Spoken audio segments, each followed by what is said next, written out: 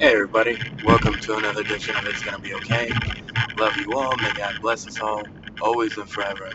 And again, whatever you got going on, good, bad, or indifferent, give it all up to God our Father, right? Abba, that's Father in Hebrew. Give it up to Abba, give it up to Jesus Christ, give it up to Holy Spirit. They've got us, it's gonna be okay. Let go, let God, and hang on tight to what God's got for you. And with that, let's hop right into the verse of the day. So, verse of the day.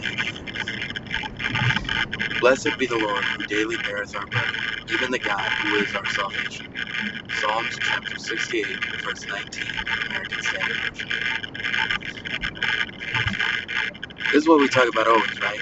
Whatever you got going on, give it up to God.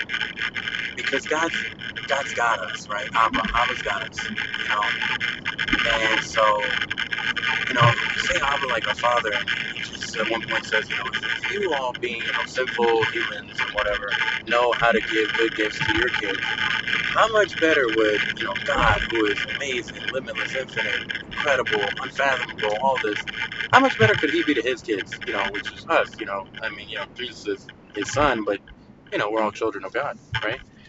We're all his creation. And so, how much better is that? So, when we give everything up to God our Father, A, it's not a genie thing, right? It doesn't mean he's just going to grant us like a wish, like, hey, I'm God, I'm giving this up to you. I'd love to win the lotto. Yeah, sure. No, it's not like that. As a father, right? Not the answer isn't yes to everything. A good father doesn't say yes to everything, right? I don't have kids, but I'd imagine. And so, the